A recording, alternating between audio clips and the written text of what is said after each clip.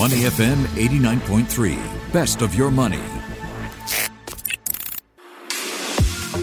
Market View Minutes with Michelle Martin on Money FM 89.3. There's some who are fans, some who are foes. You might not be able to get it out of your head.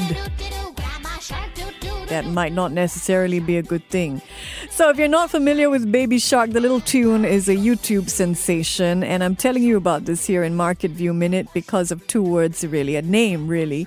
Elon Musk, the Tesla CEO, tweeted about Baby Shark overnight, and guess what happened? Well, you can't invest in the Baby Shark video directly, at least not until someone makes an NFT out of it, an hour-long loop of Baby Shark or something in different languages.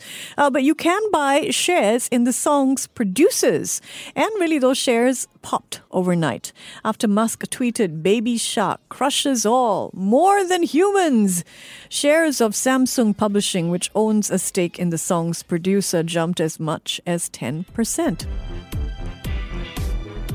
Sticking with Elon Musk's theme, I have a few more tidbits to share with you. First, Tesla may be moving into F&B. Yeah, you heard that right. The electric car maker has filed trademark paperwork for a restaurant concept. Would you eat at a pop-up Tesla eatery?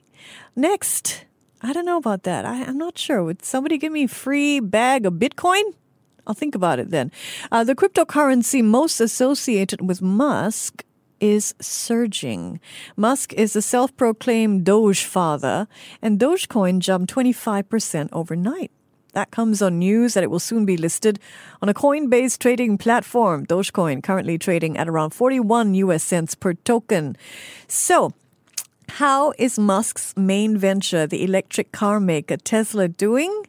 Not so great. At least not for April and May. Its global market share dropped by nearly 2/3 to just 11%, and its share price is down 10% over the past month. That is your Market View Minute. I'm Michelle Martin. Market View Minutes with Michelle Martin on Money FM 89.3.